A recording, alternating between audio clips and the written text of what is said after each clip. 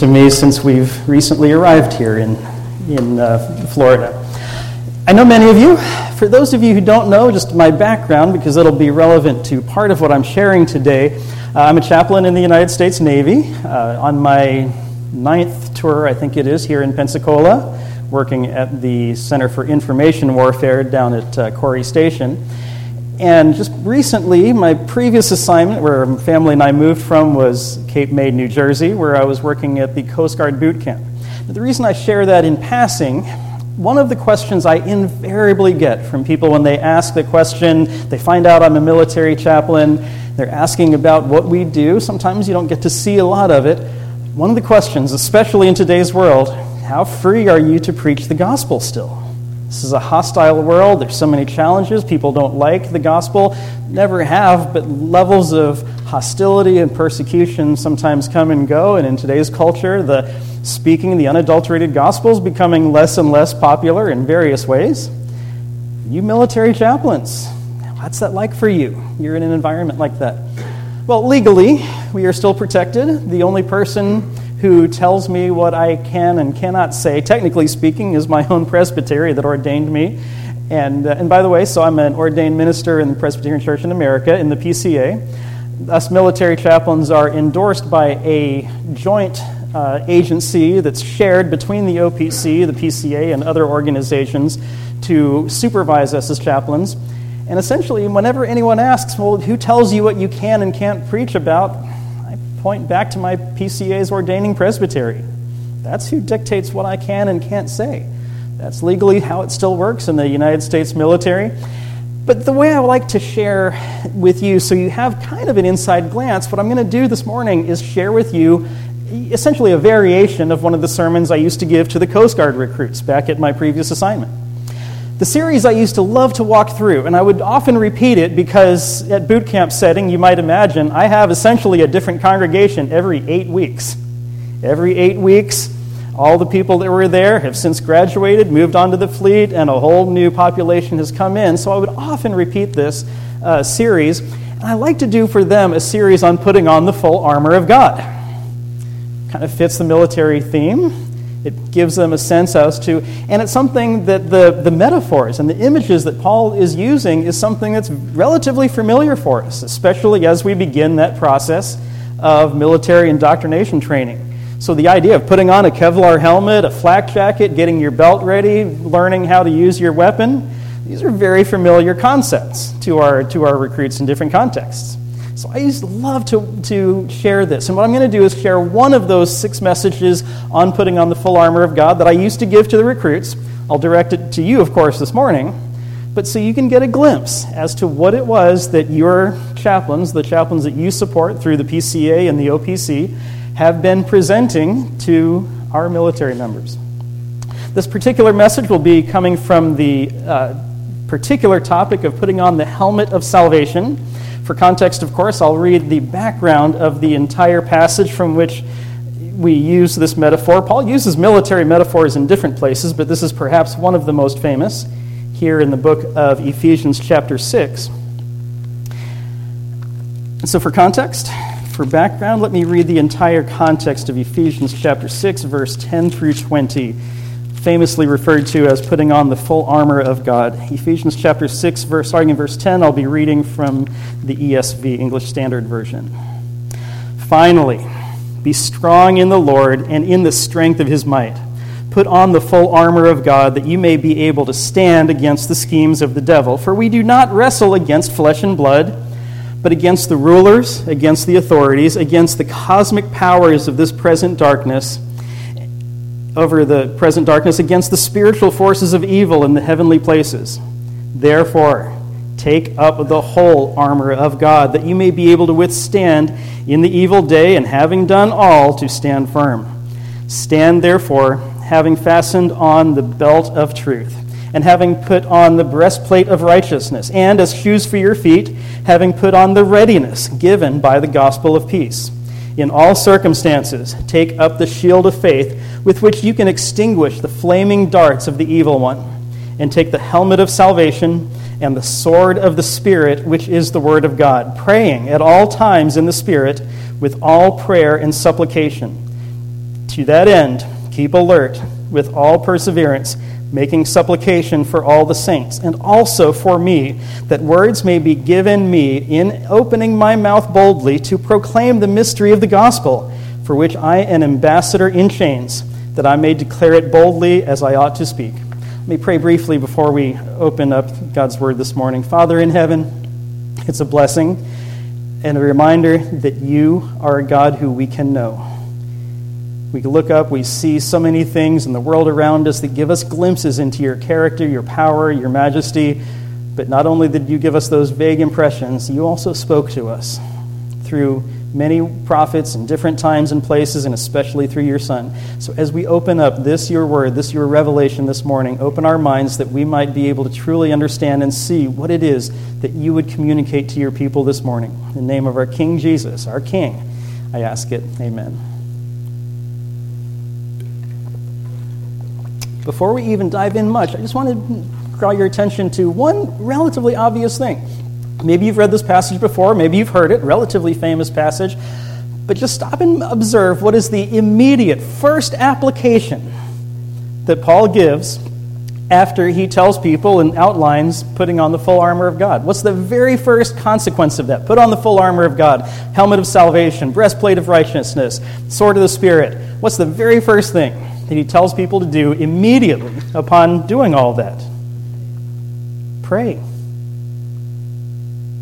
Take up all these things, pray. It's the very next word there in our English Bible. Praying at all times in the Spirit with prayer and supplication. And to that end, keep alert with perseverance. But prayer, supplication for the saints. And in particular, the one thing he's praying for is pray for me, him, as he goes, that he might do so boldly, communicate the gospel boldly. We're going to come back to that because that's relevant for the larger message. Now, as I mentioned, I used to give a series of 6 different messages to the recruits at Cape May, the Coast Guard recruits. What I'm going to be doing this morning is the message I would often give on the helmet of salvation. Now, the first background you have to stop and think about any piece of the armor or the armor of God as a whole. Anytime I've ever searched for the armor of God, sometimes I would try to put it in a program. I'd like to use a little graphic, and you put it in Google, right? And you search for an image of the armor of God. And invariably, what do I find? A Roman soldier of some sort standing with the sword, the helmet, and doing what with it? Standing there. Maybe he's got a spear too. Or even worse, sometimes I find those little precious moments pictures of the little kid with the oversized helmet that's barely, and he's standing there, take up the sword of the Spirit. It's very cute, isn't it? One time I want to find someone actually using the sword or taking the shield and getting shot at. That's the image he's talking about right there, right? Take up the shield of faith because you're getting shot at. The point I used to try to remind the recruits to, and I'm going to remind you this morning, we put on the armor of God. When do you put armor on? Military members know that this instinctively. When you're about ready to knock off for the day and head back home, when you're about to take leave and sit by the pool or go to the beach, and you're putting your helmet and you put armor on when you're getting ready to fight. The armor of God should be an encouragement to you that God is protecting you. These different aspects of the Christian life are there to protect you, but they're there to protect you in combat. It is a fight we're inviting you to go into. This world is warfare. Put on the armor of God because it's a battlefield. So with that context in mind, I want to take a look at what it means to put on specifically the helmet of salvation. Now, when we talk about helmet of salvation, let me just kind of put a little background and context exactly what he's getting at here. I'm pretty sure it doesn't mean make sure that you come to salvation. This is not an invitation to be saved because different contexts make that clear. First of all, who is the book written to? He says at the very entrance of the book, if you look back at Ephesians chapter 1, who is the book written to? To the saints who are in Ephesus and who are faithful in Christ Jesus. In various places, he's talking to them. Now, of course, we recognize that the apostle is not assuming that every single reader, either now or even back in his contemporary day in Ephesus, was a born-again, regenerate believer. But that was the person he was writing to. That was his intended audience. He's writing to saints. That's why he would refer to that famous passage when he says, "It is by grace that you have been saved." Past tense. He's talking about their salvation. So he's writing to people that, for the purpose of his writing, he's assuming that you're a believer. You've experienced salvation. So what does it mean to take salvation and use it as a piece of armor? The salvation that he's presuming as he writes this that you already have, what does it mean to live this? Well, it's important to remember what salvation is. And my role as a military chaplain, when I would speak to these crowds of people, I would often have populations of 80, 100, 120, 140 coming into the chapel. Again, a different crowd of about 100 people every 8 weeks. But my presumption was that many of them were coming to church to escape from their drill instructors for an hour, or coming to boot camp, or coming to the chapel at boot camp because they'd been to church once and it was nice, and this was something better than sitting in their squad bay and having to deal other things. Some of them, I met some tremendous, firm believers. Met many recruits that had maybe gone to church a few times or had gone to churches that they had never heard the gospel. And so it was so important to me as I gave this message, and I'll remind you all as well, what salvation is. We need to talk about that, what salvation is. In fact, this is December. We just sang "O Come, O Come, Emmanuel," that wonderful Advent-style, Christmas-style hymn. Why did Jesus come into the world? Even before he was born. Remember what the angel told his father. You are to name him Jesus, because why? Jesus means Yahweh saves. You are going to give him that name because he will save his people from their sins. And an interesting play on words there. If you were to ask my family, you know, or maybe you've heard them accuse me of having a singular sense of humor. I love playing with words. I love kind of juxtaposing. I love the puns. And there's almost a little juxtaposition, quasi-pun used in the angel's words here. Did you notice it? You are to give him the name Yahweh saves, because he will save his people from their sins. One little glimpse among the many that we have in Scripture that Jesus was not simply a man, not simply some person that was born that did great things.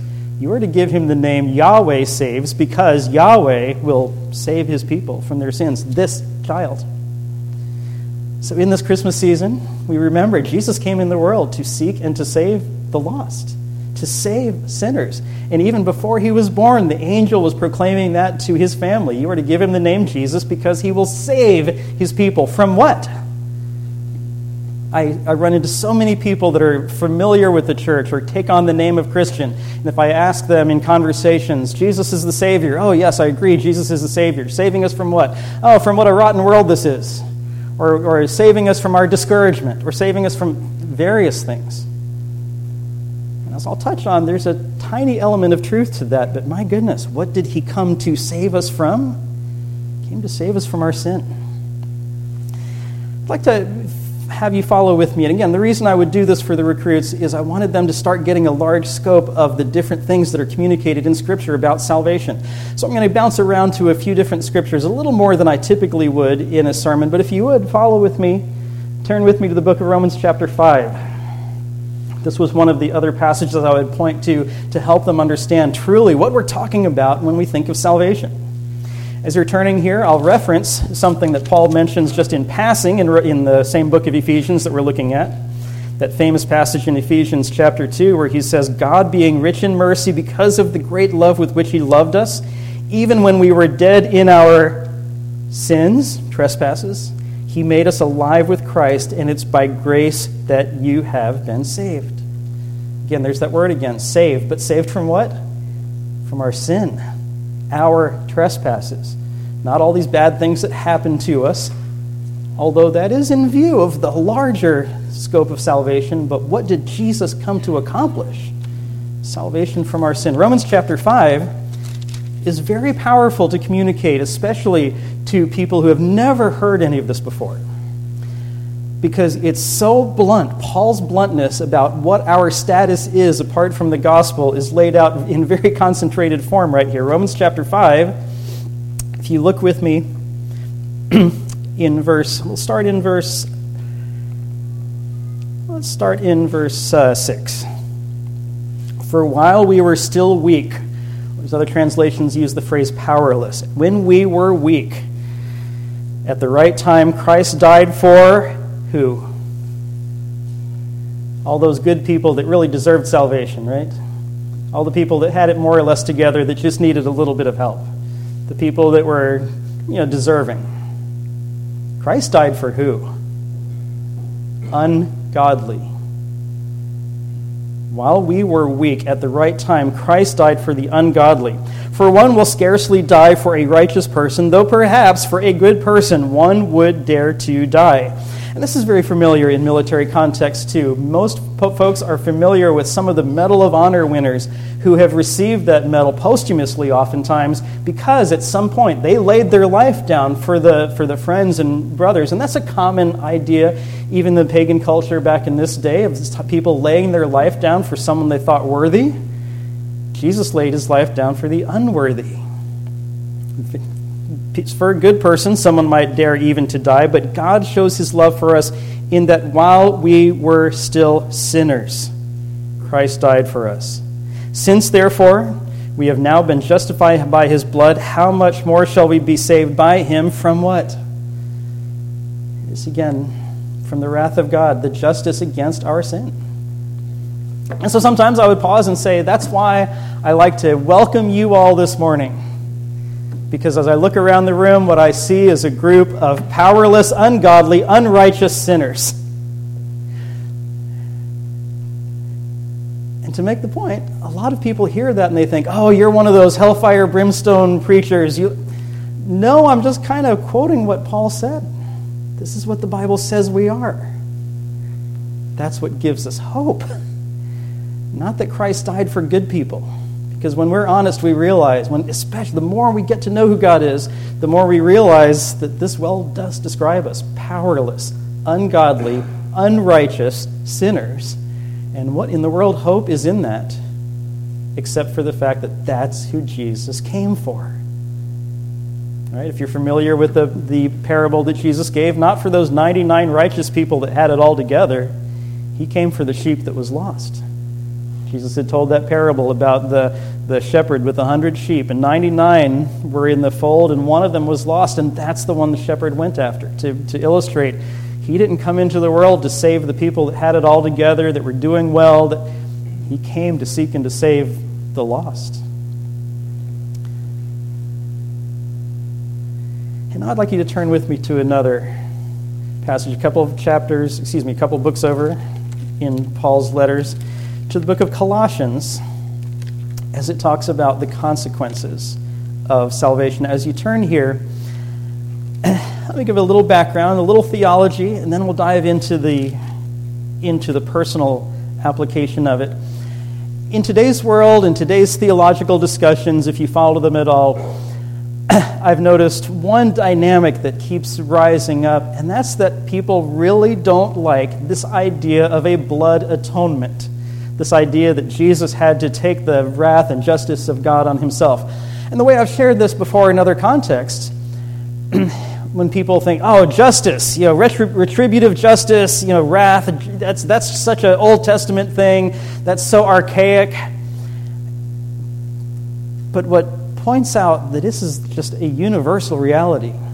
Stop and think, maybe in the last year, about the most horrendous, vile thing you've seen on television or in the news. Just a crime, maybe done to an innocent person, relatively innocent person. I mean, innocent of not deserving of that particular action to be done to them.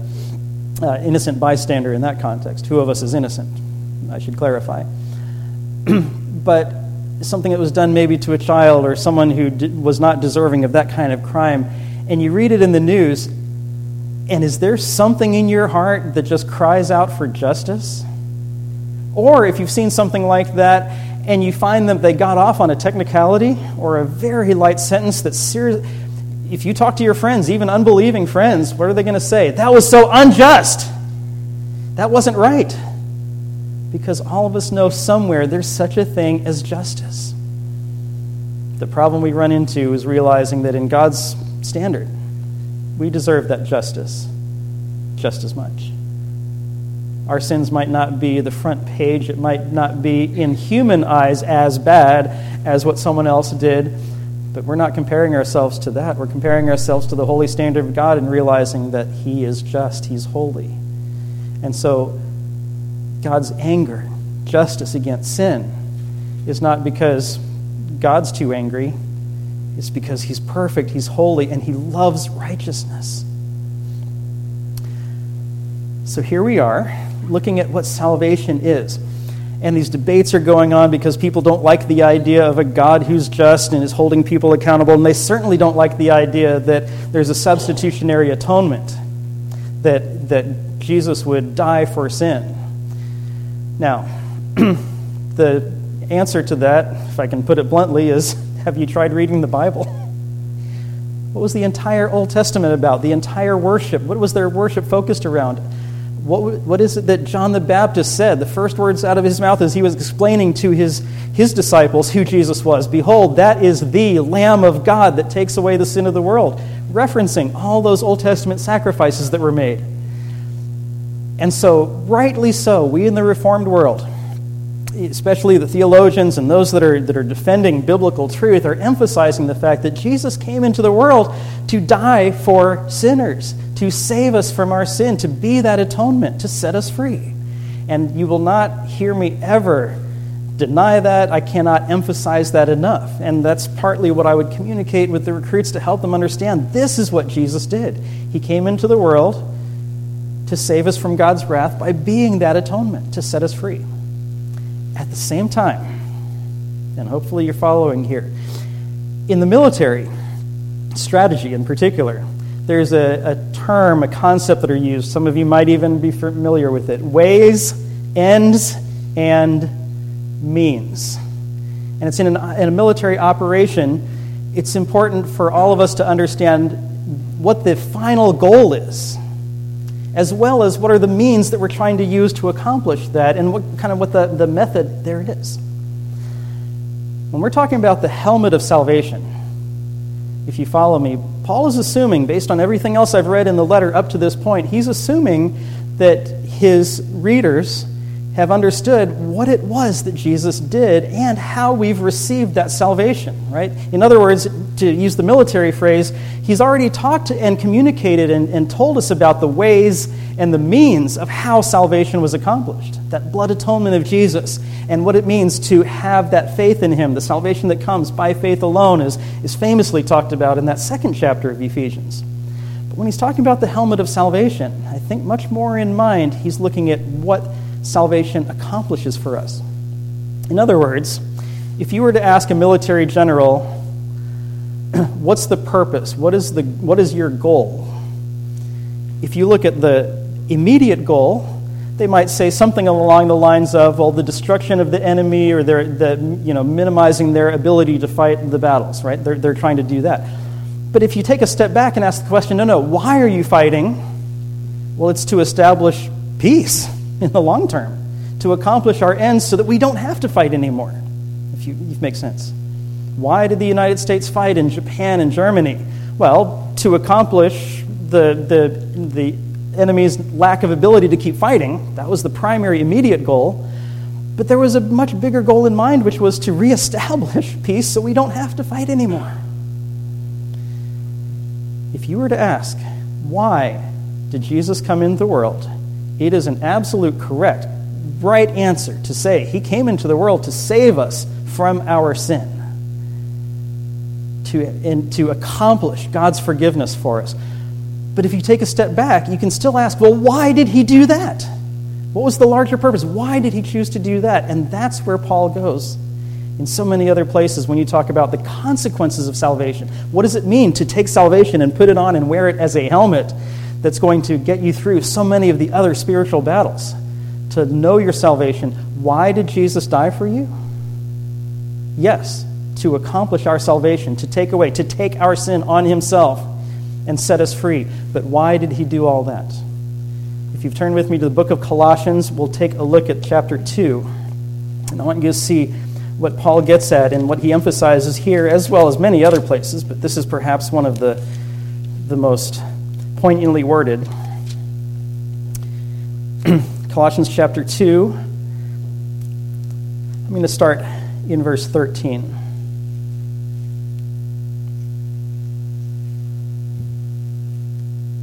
And you who were dead in your trespasses, sins again, that was our problem. You who were dead in your trespasses and the uncircumcision of your flesh, God made alive together with him, having forgiven all of our trespasses by canceling the record of debt that stood against us with its legal demands.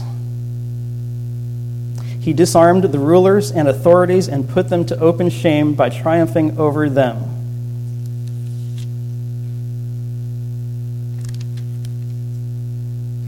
Why did he do that? Let me unpack that a little more, and then we're going to move on to the consequences. He did that to save us from our sin. The recruits at Cape May understood this so instinctively because they were living in a world where there was constantly infractions being raised against them. Each one of them had a training jacket that started, and anything they did, any minor infraction of the very intense rules at the boot camp of Cape May were written down and included in a code against them, and to try to help them understand what the gospel is really meaning and what that substitution meant. Paul talks here about the written code being, and there was a written code in a very real sense that the recruits had to deal with there in Colossians. And imagine you're a recruit and you're getting one infraction, one record of counseling, one demerit after another, just piling up, and you have this code that's against you. And at Cape May, it was a very significant thing. If the recruits started getting more and more and more of these written codes against them, there were very significant consequences to it. Sometimes they wouldn't graduate on time. They'd have to get moved back in training. Or eventually, they might not even be worthy of joining the Coast Guard if there were significant enough challenges against them. And they would fear that. And the way I tried to illustrate the gospel, and I hope this doesn't come across as trite, but it just captured to them, and I hope it communicates to you again, the freedom that we have. Imagine if the Coast Guard allowed this, which it doesn't, but hypothetically, if it did, imagine you have a recruit that was doing so well that they had no infractions. They were completely doing everything by the book, and their record was empty, completely free. And if the Coast Guard allowed this, imagine what it would be like if they just told one of their friends who was struggling, it's like, this is what I've got to do, and I have to graduate on time because my family's counting on me, and I've got some sick relative here, and I've got to graduate on time. And imagine if this one recruit that had a completely clear record said, hey, listen, if we were allowed to do this, just let me take all those infractions, change the name on it, we'll one-line it, and I'll sign it, and I'll put them in my training jacket. If you did that, that kind of captures the idea of what it is to be set free. Jesus did that for us, taking all of our written, and I love the language that Paul uses there in Colossians, that written code that's against us with its legal demands. He set it aside, nailing it to the cross, right? In other words, taking it on himself. He put that on the cross so that when God looks at you and looks at your record, what does he see? Absolute, clean perfection. Now, if you turn with me again back to the book of Galatians, I want to unpack why. Why did Jesus do that? Why did he set us free? What was his larger purpose in making sure that you were completely spotless, clean, that the record that was against you, that anything that God's justice would have held against you was taken to the cross? Why did he do that? If you turn with me to the book of Galatians, we'll be looking at chapter 4, and it's quite clear. Excuse me.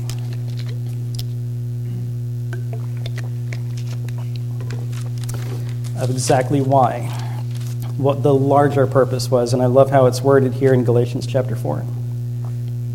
Galatians chapter 4, starting in verse 4. When the fullness of time had come, God sent forth his Son, born of a woman, born under the law.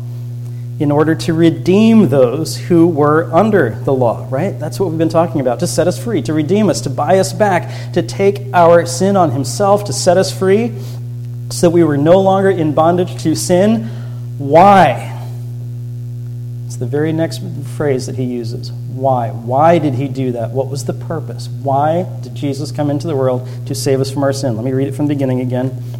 When the fullness of time had come, God sent forth his Son, born of a woman, born under the law, to redeem those who were under the law, so that we might receive adoption. Jesus came into the world to die for sinners, to adopt you. That's why he bled. That's why he became that blood atonement. That's why he became the blood sacrifice. When I was a younger Christian, just as I was understanding these things for the first time, I had so focused on the atonement, rightly so, and trying to understand that's what Jesus did. He came into the world.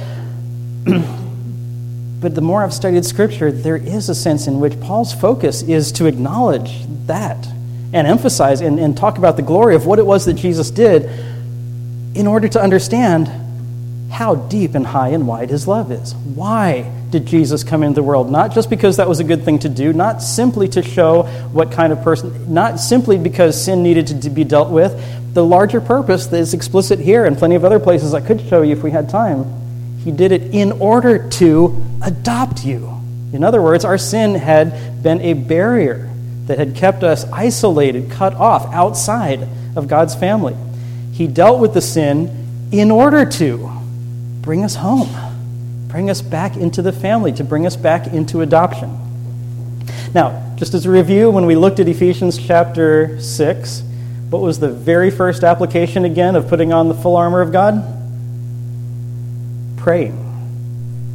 You're going to notice that theme. When you put on the helmet of salvation, one of the first things that you're invited to do is, in other words, when you realize what your salvation is for, that you have been adopted into his family, your first invitation is to be able to talk to your Father.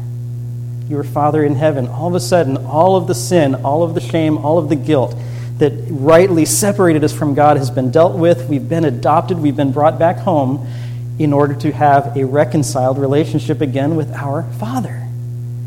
And that's what invites us to pray. We don't pray simply as a rote process, simply as a religious exercise. We pray because we're talking to our Father, the one who brought us home, the one who adopted us.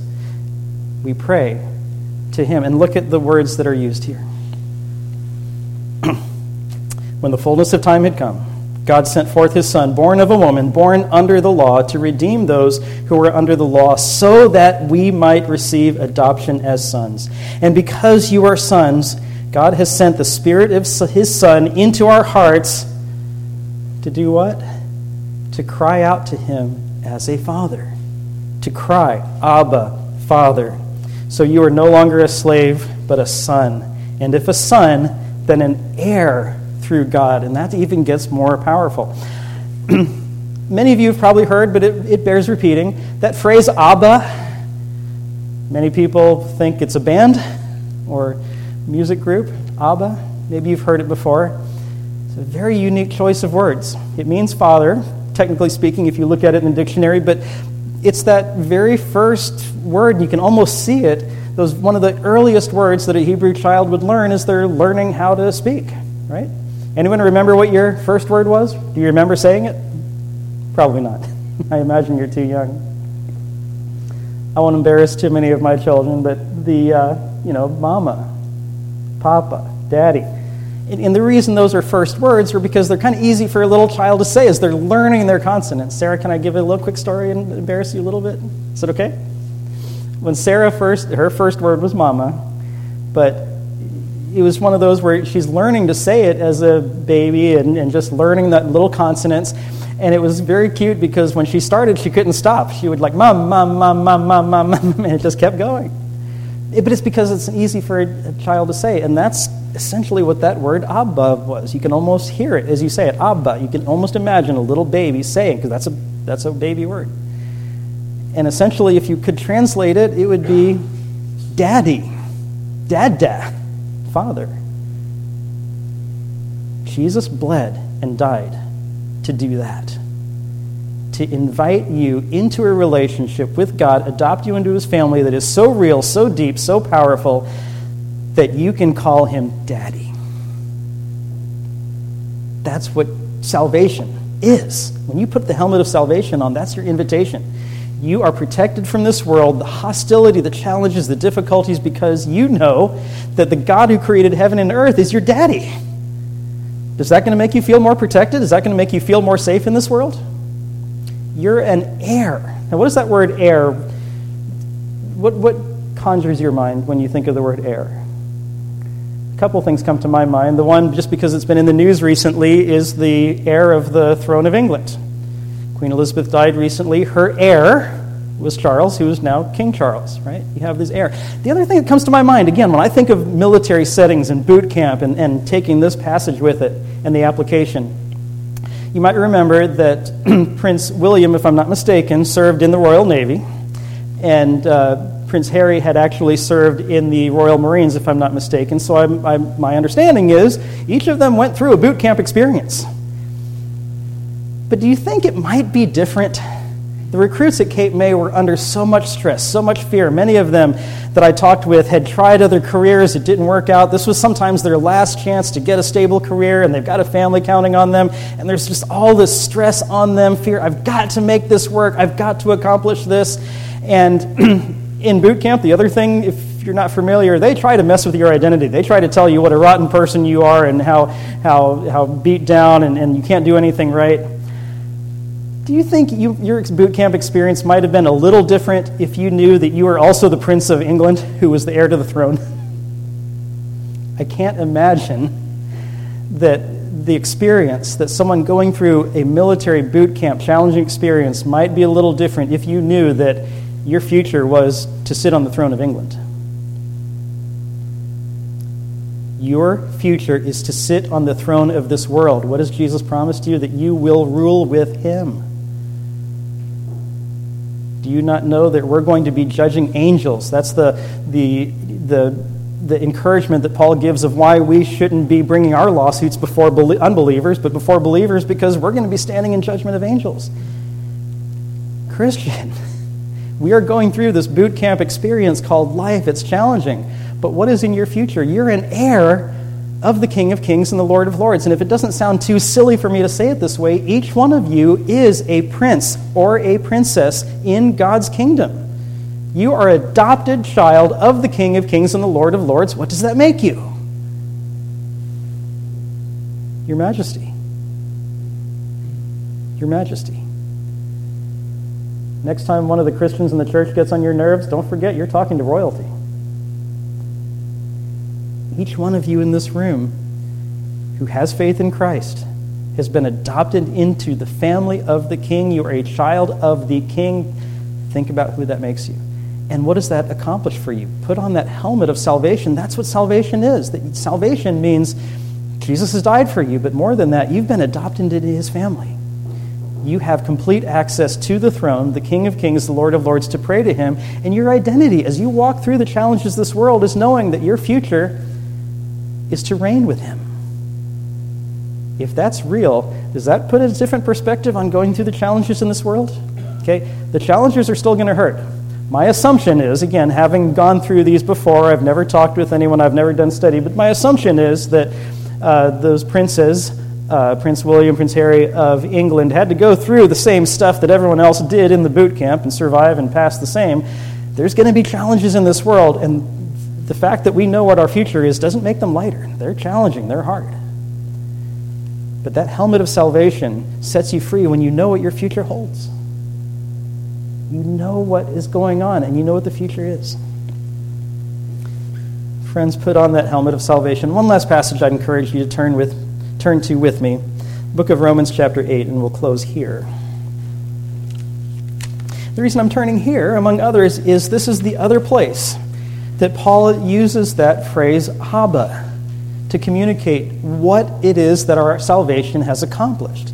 Jesus came into the world. He died for sinners. That beautiful image of him being that blood atonement, perhaps one of the most striking and and powerful descriptions of it is in that book of Romans, chapter 3. He talks about we were justified by that sacrifice of atonement. But there in chapter 8, he's talking about the consequences, what it means for us to live with that salvation.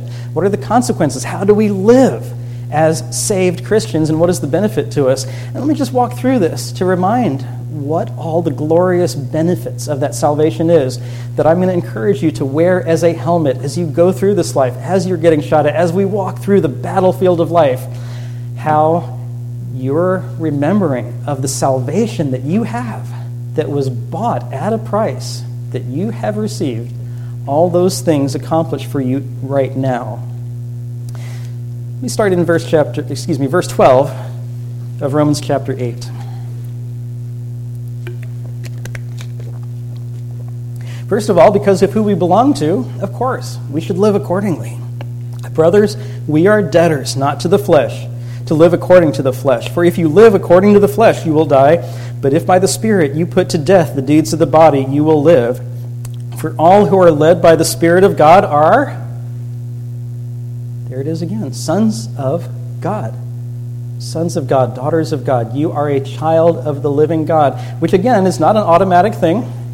In one vague sense of the words, every human is someone who was made in God's image, and we are his creation. And Paul can use that phrase referring to humanity that he used, borrowed in the book of Acts when he says, we are his offspring, referring to humanity. But clearly here, he's talking about a very special relationship that's not applied to just everyone by the fact that you're existing. He's talking about those who are led by the Spirit, those who are born again, those who have the Holy Spirit in them. Those who are led by the Spirit are sons of God. For you did not receive the spirit of slavery to fall back into fear. You've received the spirit of adoption as sons. There's that word again, adoption. You've been brought into the family of the King. And again, what's the first consequence of that? You've received the spirit of adoption as sons, by whom we cry, Daddy, Father. And the Spirit himself bears witness with our spirit that we are children of God. And if children, here it is again, heirs. Not only, you put it this way, when I was young and I started to really understand the gospel, I understood what it meant that Jesus had come into the world to save me from sin, to set me free, to forgive me, to invite me into eternal life. I'm not making this up, but my image, maybe not quite this literal image, but what I felt was essentially that God had forgiven me. So the eternal condemnation that I deserved in hell was not something I had to worry about because he set me free. He took care of that for me. He freed me from my sin, and therefore I had the right at that point to have eternal life. And so I had this image that I was going to go into heaven and go find a corner and kind of sit and hope no one noticed me. Maybe have a dunce cap on, in fact. Because I had the image that I was forgiven, I was set free from the consequences, but boy, he still must be mad at me because he knows what I've done. He remembers that, right? And he wouldn't want someone like me in his kingdom. Now, somehow by the skin of my teeth, I escaped, I got in, but, I'll sit off to the side. That was my image. That was kind of what I understood salvation to be. Until the more I started understanding what it meant to be adopted as sons and inheriting as an heir. That's who you are, Christian. We cry, Abba, Father, Daddy, Father. The Spirit himself bears witness with our spirit that we are children of God, and if children, then heirs, heirs of God and fellow heirs with Christ, provided we suffer with him, and in order that we may also be glorified with him. We're fellow heirs with who? What's a fellow heir, right? It's someone who's going to inherit the state equally, right? You're an equal heir with Jesus, the Son of God. That's the depth by which you've been adopted. For I consider that the sufferings of this present time are not worth comparing to the glory that is to be revealed in us. There's essentially two things that I encourage you to take with you when you think about putting on the helmet of salvation. The first one is the confidence of knowing what your future holds, that you will reign with him, that he has promised eternal life for you, and consequently, that the sufferings in this world are temporary. And that was the hope that we had to give to the recruits all the time. We would get recruits that would come in week 3 and week 4 of training, and they were exhausted, they were beat down, they felt like they could do nothing right. The threats of getting kicked out or having major discipline was hanging over their heads, and they would come in our office, and sometimes they would say, I can't be in the Coast Guard, this is too hard for me. And we always had to remind them, this is not the Coast Guard. This is boot camp. If you can survive the next couple of weeks, and sometimes to kind of try to make light of it, at the same time to make a serious point, I would tell them, if you thought that the next 6 years that you had signed up for in the Coast Guard were going to feel just like this, then I would run for the gate too. This is temporary. This is small compared to what your career in the Coast Guard is going to be, and it's not even worth comparing. They're so different. You see the analogy here? Our sufferings of this present time are not worth comparing to the glory that is going to be revealed in us.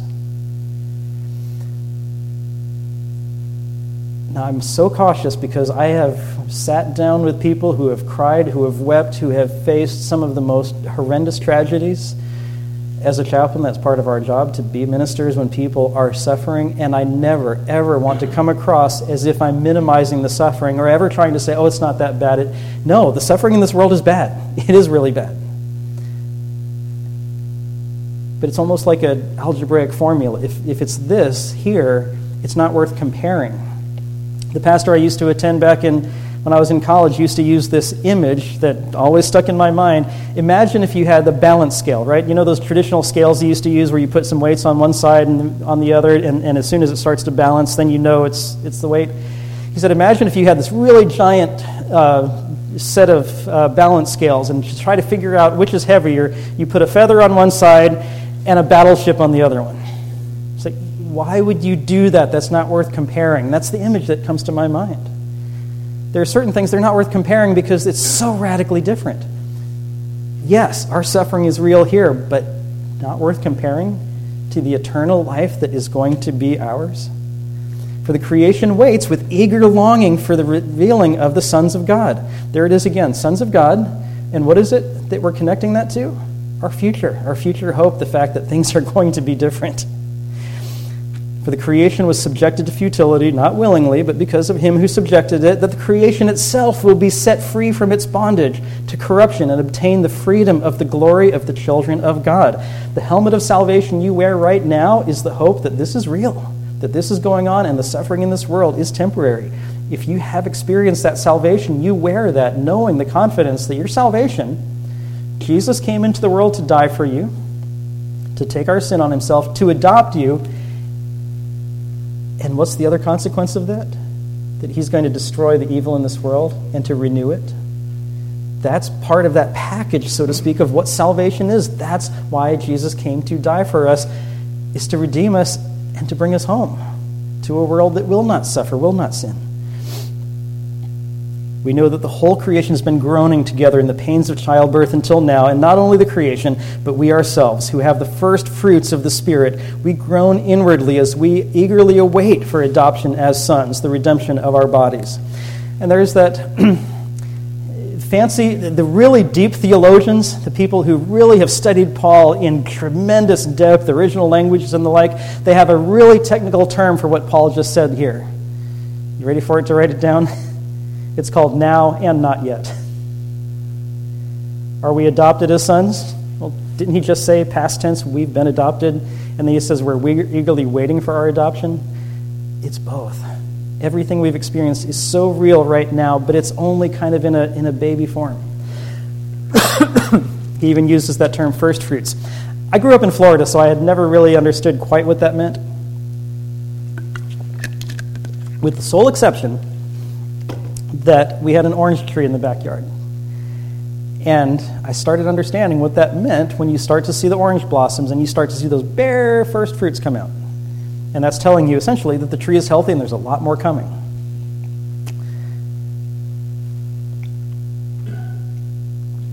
We have the first fruits of the Spirit, so we have it now, but we're talking it's a baby form. It's going to be much, much, much more. For in this hope we were saved. But hope that is seen isn't hope, for who hopes what he sees? But if we hope for what we do not see, we wait for it with patience, and likewise the Spirit helps us in our weaknesses. And here's that second consequence. If you experience salvation, if you know it, if you're going to live the outworkings, the consequences of Jesus Christ dying for sinners and accomplishing that salvation for you, here it is again. You are free to pray. And I mean free to pray to your Father in heaven. The Spirit helps us in our weaknesses, for we do not know what to pray for as we ought to, but the Spirit himself intercedes for us with groanings too deep for words. The image there is sometimes when the pain or whatever's going on is so intense, you don't even know what words to use, but you can just groan and know that the Lord's there listening to that. You are invited to go before the Lord in honest prayer, knowing that the Lord is interested even in hearing you groan. That's the depth of reality that your relationship has invited you, that Jesus bought for us to adopt us as his children. And he who searches the hearts knows what is in the mind of the Spirit, because the Spirit intercedes for the saints according to the will of God. And here's that great promise. You've heard it before. And in addition to all of that, we also know that all things work together for good for those who love God, who have been called according to his purpose. For those he foreknew, he also predestined to be conformed to the image of his Son, in order that he might be the firstborn among many brothers. And those he predestined, he called. Those he called, he justified. Those he justified, he also glorified. Interesting, isn't it? Past tense, he glorified. And we know that's future, but it's so real, it's so confident. It's something we can sink our teeth into right now that Paul just uses past tense. Those he glorified. So what shall we say in response to this? I'm just not going to make much more comment besides to give Paul's words that are so powerful as we close here. What can we say in response to this? If God is for us, who can be against us? He who did not spare his own Son, but he gave him for us all, how will he not along with him graciously give you all things? Who shall bring any charge against God's elect? It's God who justifies. Who is to condemn? Christ Jesus is the one who died, and more than that, who was raised, who is at the right hand of God, who indeed is interceding for us. So who shall separate us from the love of Christ? Tribulation, or distress, or persecution, or famine, or nakedness, or danger, or sword? As it's written, for your sake we are being killed all the day long, and we are regarded as sheep to be slaughtered. But no, in all these things we are more than conquerors through him who loved us. For I am sure that neither death, nor life, nor angels, nor rulers, nor things present, nor things to come, nor powers, nor height, nor depth, nor anything else in all creation will be able to separate us from the love of God that is in Christ Jesus our Lord. Brothers and sisters, fellow heirs, princes and princesses in the kingdom of God, this is what salvation is that he bought for you. Wear it. Live it. Put it on as a helmet as you walk through this world. Remember who you belong to. Remember what awaits you, that you are an heir of the kingdom to reign with him. And remember what access that gives you to pray in all sorts of circumstances. That you have a king who loves to hear the prayers of his people, because your king is also your daddy. Live that. Wear that helmet of salvation, because nothing will separate us from the love of God that is in Christ Jesus our Lord. Amen. If you would allow me to